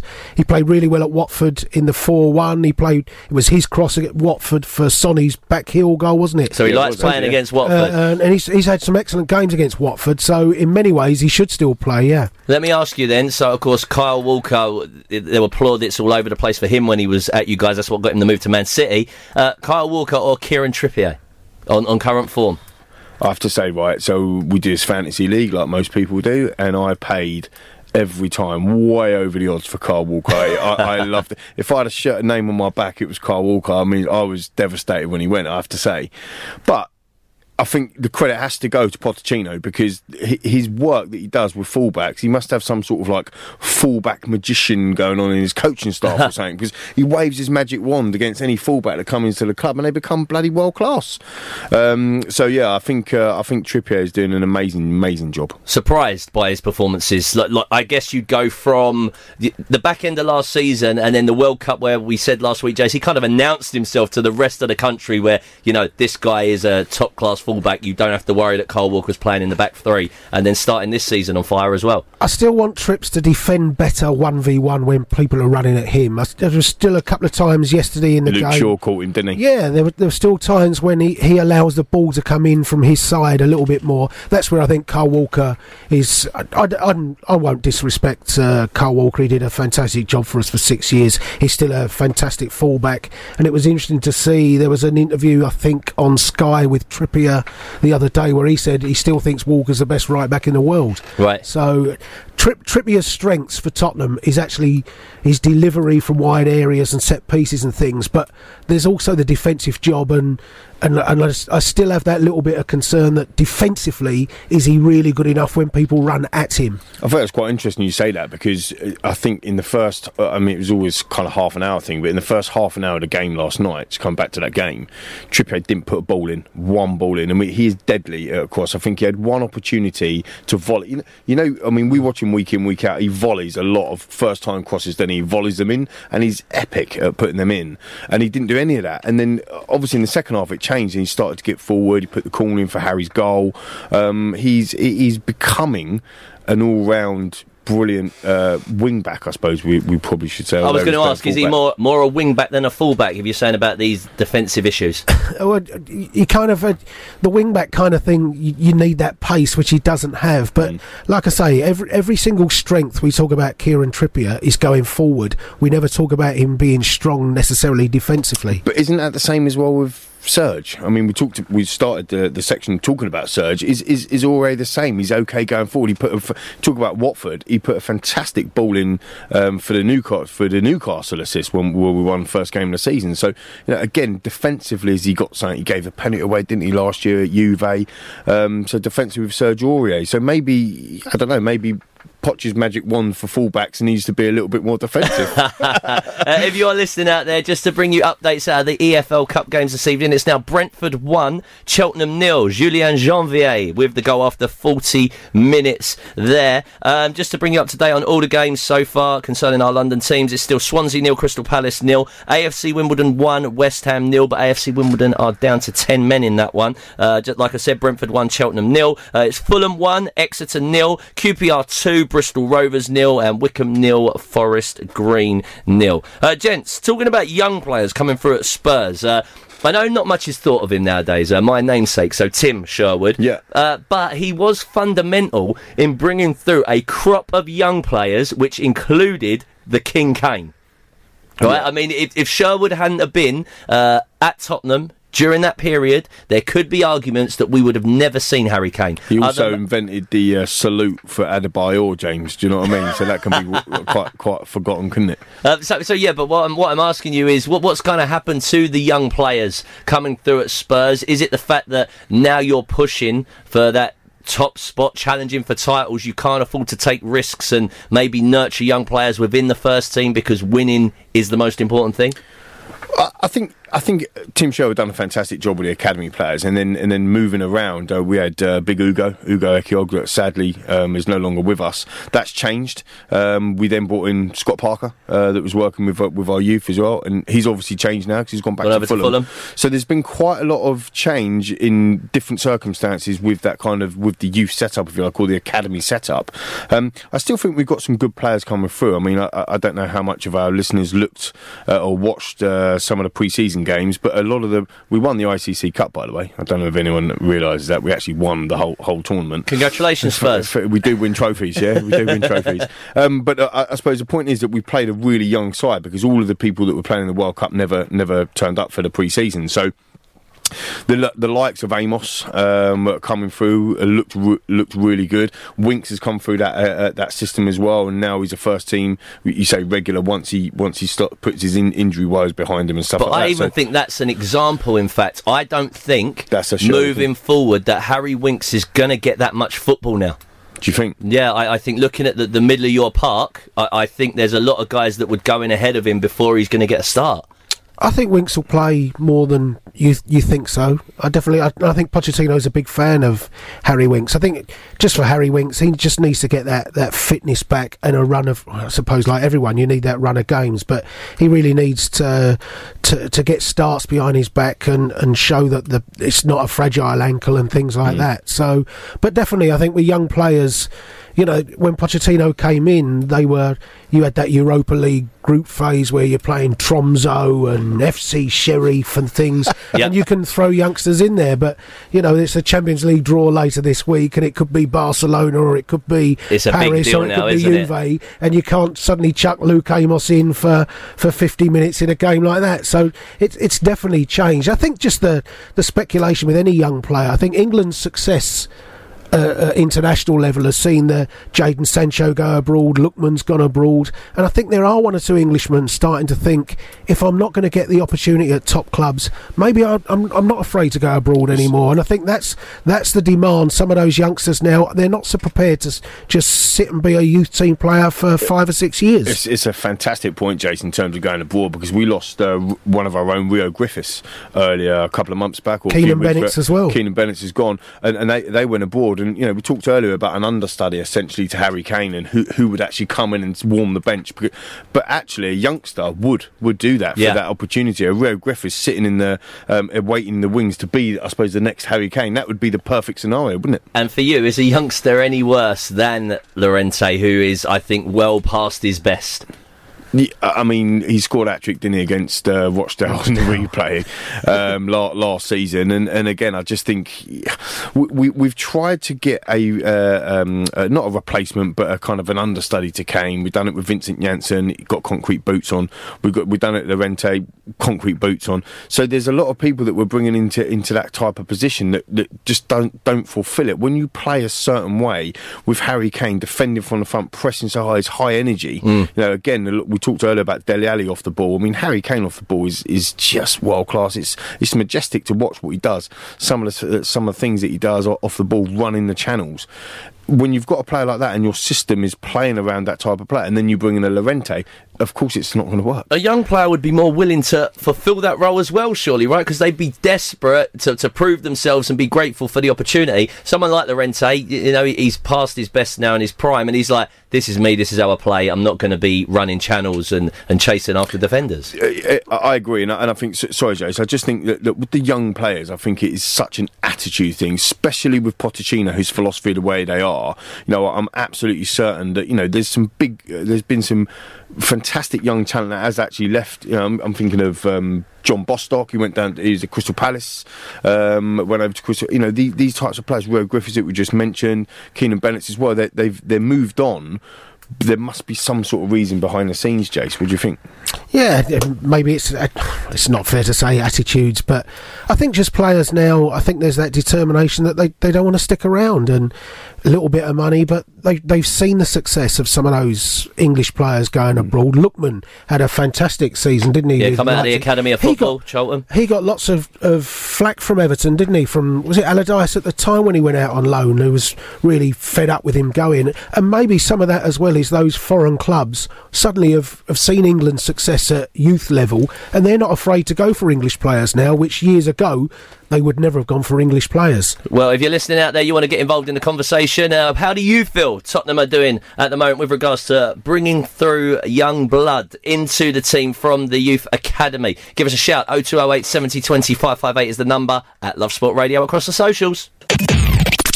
The odds with 7 Best Bets. Please gamble responsibly. Hi, it's Liam from 7bestbets.com. Today we're going to talk about all things Europa League and Thursday's matches. I've got an accumulator for you. Zenit to beat Mould, Maccabi Tel Aviv to beat Sarpsborg, Karabag to beat Sheriff Tiraspol, and Besiktas to come out on top against Partizan Belgrade. A tenner on the fourfold nets you £69 and 10p. Those are the odds with 7bestbets.com. The odds with 7 Best Bets. Please gamble responsibly. The Love Sport Fan Shows. You are listening to the last 25 minutes or so of your Tottenham Fan Show on a Tuesday night. If you want to get involved in the conversation, give us a shout on the phones. It's 0208 70 20 558 or at Love Sport Radio across the socials. We're just talking about kind of young players coming through the academy at Tottenham, and it's slowed down slightly since the glory days of Harry Kane announcing himself on the world stage. And Tim Sherwood, of course. Yeah, gents, we mentioned that during Tim Sherwood's time as manager, you had the Europa League, which gave young players an opportunity. Some clubs use the League Cup as that opportunity now, but with Tottenham looking to end that trophy hoodoo, do you think Poch will approach it in that way and give some young players a chance, or do you think he's going to look to go and win that tournament this season? My gut feeling is he'll still do it the same way. I think the FA Cup he might go a little bit more seriously for. Let's remember, in fairness, people talk about him disrespecting the FA Cup. We've been in the last 2 semi-finals, so it's not fair to say he's completely disrespected it. Maybe part of that is also who you draw in those early rounds. If you draw Manchester City away, it's not so easy to chuck kids in. But I still feel that he'll use that, and we want to see young players. But then you have to weigh that up. If you want to see young players and you don't use them in the Carabao Cup, when are you going to use them? Lee? I think it's a difficult one because if you don't use the young players in the Carabao Cup, if you do use young players in the Carabao Cup, what about the rest of the squad? Come back to that squad depth. When's Lamela getting a game? When's, Davison Sanchez getting a game if Toby's back in the side now? So, I think it's a sprinkling, and therefore you can probably only bring through 1, maybe 2 a season in terms of youngsters. You can't just throw them all in. And actually, James, like you said at the top of the section, have we got hundreds of them or loads of youngsters coming through in the first place? We've got the Amoses and Walker Peters. Walker Peters would certainly, for me, be the fullback for Carabao Cup games. Exactly, but look at what he's got in front of him. We talked about rotation earlier. He's got 2 brilliant fullbacks in front of him. Sergio Aurier's still got something to prove a little bit, and obviously Kieran Trippier now. How's he going to get back in the side? Carabao Cup, yes, he starts, and then what happens if he plays brilliantly in the Carabao Cup? Then who do you drop? That's why the managers get paid big money, right? That's why we're not the managers, I suppose. But I love the philosophy of the club. Like I run a company for the last 7 years that I developed called Raw Talent. So I love youngsters coming through. I love the philosophy of the club. I love the mix of experience with the blend of youth and energy and enthusiasm and hunger. And I do genuinely believe it is all about attitude. If you've got the right, look at Harry Kane. You talked about Tim Sherwood bringing him through, and rightly so. But look at what Poch has done to him. He's made him believe that he is an absolute superstar, and changing his diet and having the chef and all the things that we all know about. How that's Pochettino making sure that he's doing the right things. But it's the attitude of Harry Kane to take it on. He could never have done that with Adebayor. Because Adebayor ain't got the right attitude. Adebayor could have been the best player in the world if he fancied it. Ryan Mason might also help some of that, because to get him back on the coaching staff. Great point. Ryan Mason was a great person for attitude that Pochettino loved. So hopefully that will push into it as well. All right, gents, we've got a caller on the line, LP, who wants to join the conversation, as we have been requesting. Hello, LP. Hey guys, right? Yeah, very good. So have you got a couple of points that you want to make to the last word on Spurs, gents, in front of me? Yeah, before I just talk about yesterday's game, I'm pretty sure you guys have probably already covered it. Yeah, that's we good, have. Mate, that's good. But we'll always go back to it because it was a fantastic result. Yeah, I was just thinking, it's fantastic how since Pochettino took over, how everyone always talks about how we go to a top 6 away side and we just suddenly freeze, but how that's suddenly changing, because we went to Anfield in February, I think it was, and it was 2-2, but of course with Kane having to count in the 86th minute, if we did score that, we could be talking about 3 points there. We went to Stamford Bridge just 2 months later, one day, and now we've gone to Old Trafford. So I feel like there's progress, and I think the next step, like everyone's been saying for a few years now, we just need that silverware just to show that Pochettino's come, and he's actually done a very, very good job of what he's had from Levy. Gents, what do you make of that assessment? Yeah, I think so. Everyone talks about it, but 2018, you're right, it's Liverpool, Chelsea. I think the Chelsea one was huge because we've got results at Liverpool under Pochettino. We've gone on one at Manchester City. We did win at Man United, all right, under AVB and Sherwood, but it's not a million years ago. But I think Chelsea was just... Every year at Chelsea, it was such a letdown. And, even the night of the 2-2, the Battle of the Bridge, it wasn't us drawing there because we came back from 2-0 down. It was a 2-0 lead that we lost.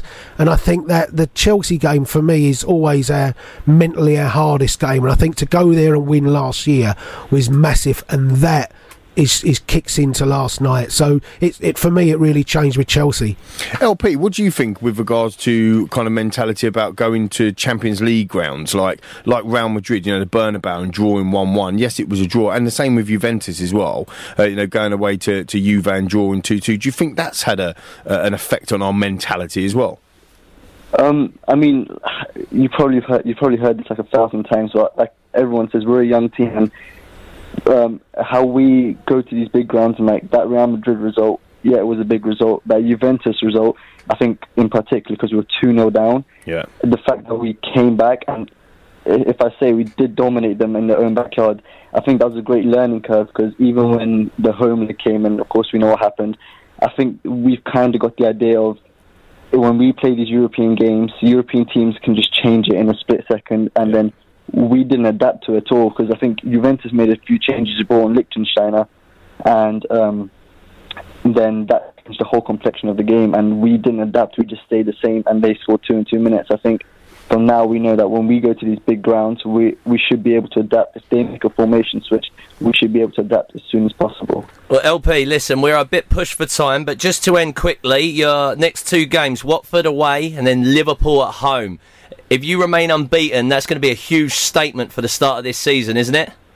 Yeah, of course, going just after the Watford game with the international break, if we can get 4 wins out of 4, that's fantastic, because then, like we've always been doing, playing catch up to the teams above us. So now if we can just sustain the momentum, get 4 wins out of 4 before the international break, I think that'd be absolutely fantastic. And against Liverpool, if we can just win that, that's 5 out of 5, another top 6 team. That'll be fantastic. Well, matey, thank you very much for your call. And, of course, we will be following the journey of the mighty Tottenham Hotspur throughout this season. Thanks for tuning in. You are listening to the Tottenham Hotspur Fan Show on Love Sport. Guys, it's about the last 15 minutes or so. So give us a shout, 0208 70 20 558, or at Love Sport Radio across the socials if you want to get involved.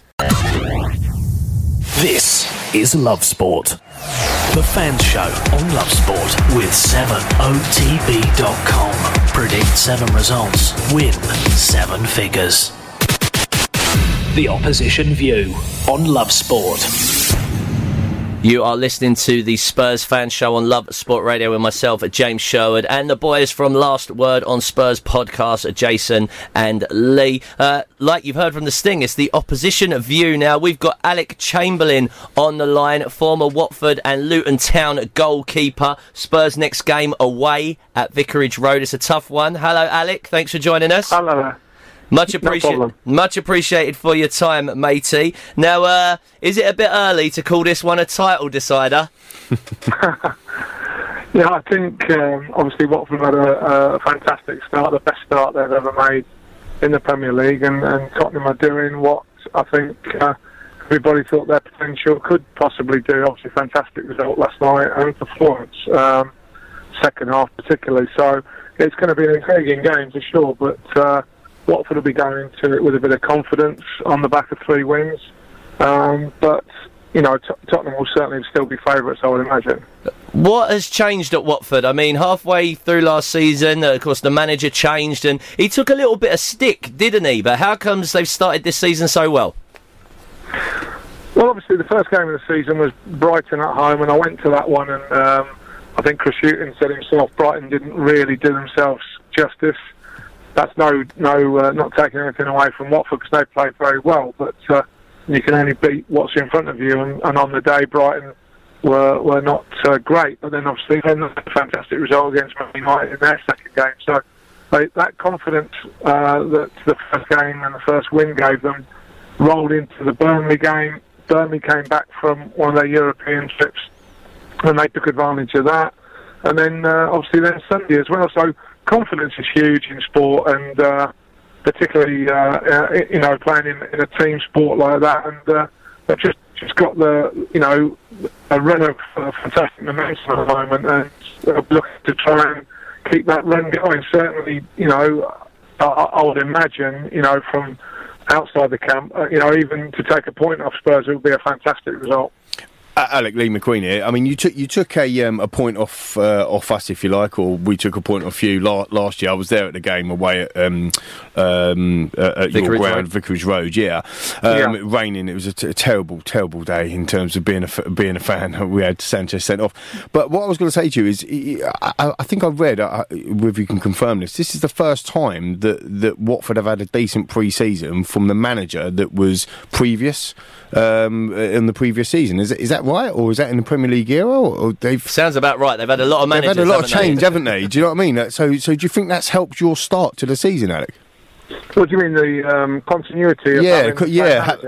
Continuity of having the same manager for like 5 weeks. I think it has to help, doesn't it? Because most of the players coming back then know the manager, know the style, know what he wants. So he hasn't had to take the first few weeks to try and embed that into the players. So they could concentrate on getting fit, playing their matches, and knowing. Hello, I think, have we lost Alec there? I think we have lost him on the line, but I think that's a really good point, though, Lee, that Javi Grazia's actually been there, got a pre-season under his belt. The players have known from the time he came in midway through last season that they're part of his plans, I guess. That's very important. He has a chance to shape pre-season, doesn't he? Because he will have presumably have arranged the pre-season fixtures. I had input into that, which is a bit unusual for Watford, that's for sure. OK, we've got Alec back. Alec, hello. Hello there. Some gremlins in the system. But yeah, we're just kind of concluding that point that a manager who is able to implement his ideas across pre-season, also from a player's perspective, I guess you knowing that you're part of the manager's plans, right? Because if a new guy comes in, he might not fancy you. Good point. Yeah, absolutely. And I think the fact that they've been able to play more or less the same side, I think, for 3 games as well, that continuity has kicked through into the matches. So all in all, a settled side, there's a lot to be said for it. But certainly having a strong pre-season, I mean, a lot of the players, Troy and, in particular, people have always having a few doubts about his fitness, but he looks really lean and fit. So that all points to the fact that it's been a very successful pre-season, and they've taken that into the start of the campaign. What is Troy Deeney's role now? Because he's been such a talismanic figure for Watford, but over the last 12 months he seemed to have been in favour, out of favour, and of course they spent a lot of money on Andre Gray, who's a totally different type of striker to Troy Deeney. What do you think that is going to be the focal point for Watford against Tottenham? Well, at the moment they're playing both of them, aren't they? So I think that also helps probably both of them. I mean, Troy is more than capable of playing up on his own, but I'm sure he's enjoying having someone a little bit closer to him and to feed off. So, they, as you say, they're a little bit different style players, but that sometimes, can complement each other. But, I mean, Troy's very important in the club. I mean, he's the club captain still, so even when he wasn't playing, he'd still have a big influence in the dressing room and around the place, and that's obviously continued. But, of course, you want to be playing. Troy's a proud man. He wants to be playing, and he's obviously now gone away in the summer and worked hard in pre-season and got himself in really good shape. And hopefully everybody's benefiting from it. Where's Delafeu now? Because he didn't play against Palace. Is he out injured at the moment, or just not selected? He's injured. Right. Okay. Yeah, no, he's injured. He's not been in on the bench yet. So they've got one or two, quite prominent players. Tom Cleverley, another one that's is going to be out still for a long time. So I think the injury list is 4 or 5 who would definitely be competing for the first team. Cabal as well, one of Tottenham's old players. He's another one that's injured at the moment. So it'll run up to the strength and depth that they will have when all these players are fit, of course. Alec, obviously the goalkeeper's come in, Ben Foster. He looked very good against Palace. The Tottenham boys in front of me are saying that he's had some good games against them, and also he likes to wind up the crowd. What do you make of Foster coming in? Yeah, well, obviously, I worked with Ben when he was at Watford the first time for 2 years, so I've got a close relationship with Ben. He's a fantastic goalkeeper and has got himself, into really good shape. He's obviously older and more experienced goalkeeper now than when I worked with him. But he's been brilliant at West Brom, as you say. Has had some great games against Tottenham in the past, and he'll be looking to continue that on Sunday. Sorry, chaps, but yeah, I mean, obviously they've got strength in depth. Another ex-Tottenham lad with Julio Gomez there as well on the bench. Cool. So the goalkeeping department is very strong at Watford, and I think it's a good competition. But at the moment, Ben started the season flying as the team have, and I think the lads in front of him have also played very well. Great credit to Craig Cathcart, Cabaselli, the centre halves. They've been very, very good. So that's always pleasing as a goalkeeper if your centre halves are playing well. Just to bring our listeners an update, it is now 2-0 to Fulham at Craven Cottage. Kamara getting his second there after 48 minutes. Just a quick one-word answer. Has Ben Foster learnt to take a goal kick in less than a minute yet? Not if his team are winning. Yeah, it depends if we're winning. Just to end, Alec, prediction then for the game on Super Sunday. What way do you think it's going to go? I'm going to go for a scoring draw. I'll go 2-2. A score draw. 2-2. All right. Well, thank you very much for your call there. Thanks, Much Alec. appreciated for your contribution. That's former Luton Town and Watford stopper there, Alec Chamberlain, on how the Hornets are going to do against Tottenham on Sunday. Away at Vicarage Road, gents. It's almost time for us to round up the show, but I guess I should take your predictions then. How do you think the game's going to go on Sunday? Title decider and Spurs win 3-1. Okay, Lee? Well, Alec went for a Desmond there. I think that the fact that they're playing two up front, I think we'd probably get Davison back. I think we'd probably go back to a back three. I think we win comfortably 3-0. Okay, the Tottenham boys in the studio are feeling optimistic. A big shout out to all the people who called in for the Tottenham Hotspur fan show across the evening. At the top of the hour, so from 9 p.m. onwards, we're going to be talking Charlton Athletic. We are going to be talking a bit of Watford as they take on Reading in the Carabao Cup tomorrow night. And we are going to do the rest of some of those fixtures in the Carabao Cup as they happen this evening. So we'll be bringing you updates, etc. But big thank you if you called in or you tweeted in alternatively on the show.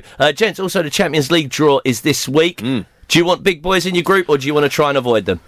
Well, I read earlier this week or last week that actually by Chelsea and Arsenal not being in the Champions League this year, they might do us a favour because of the pot 2. Yeah, so we've gone into that pot 2 piece. So I think it's always nice to get a big boy, isn't it? You know, that's why you want to be in the Champions League, isn't it? Jace? Yeah, we had Real Madrid last year. I loved having Real Madrid. We've had Juventus last year, so I suppose the next thing is Spurs v Messi. Well, gents, thank you very much for your time. I've got to say, it's been a pleasure again to host the Tottenham Hotspur Nicely fan dressed show. Appropriately. Yeah, no Arsenal shirt this week. So thank you from Jace and Lee from the Last Word on Spurs podcast.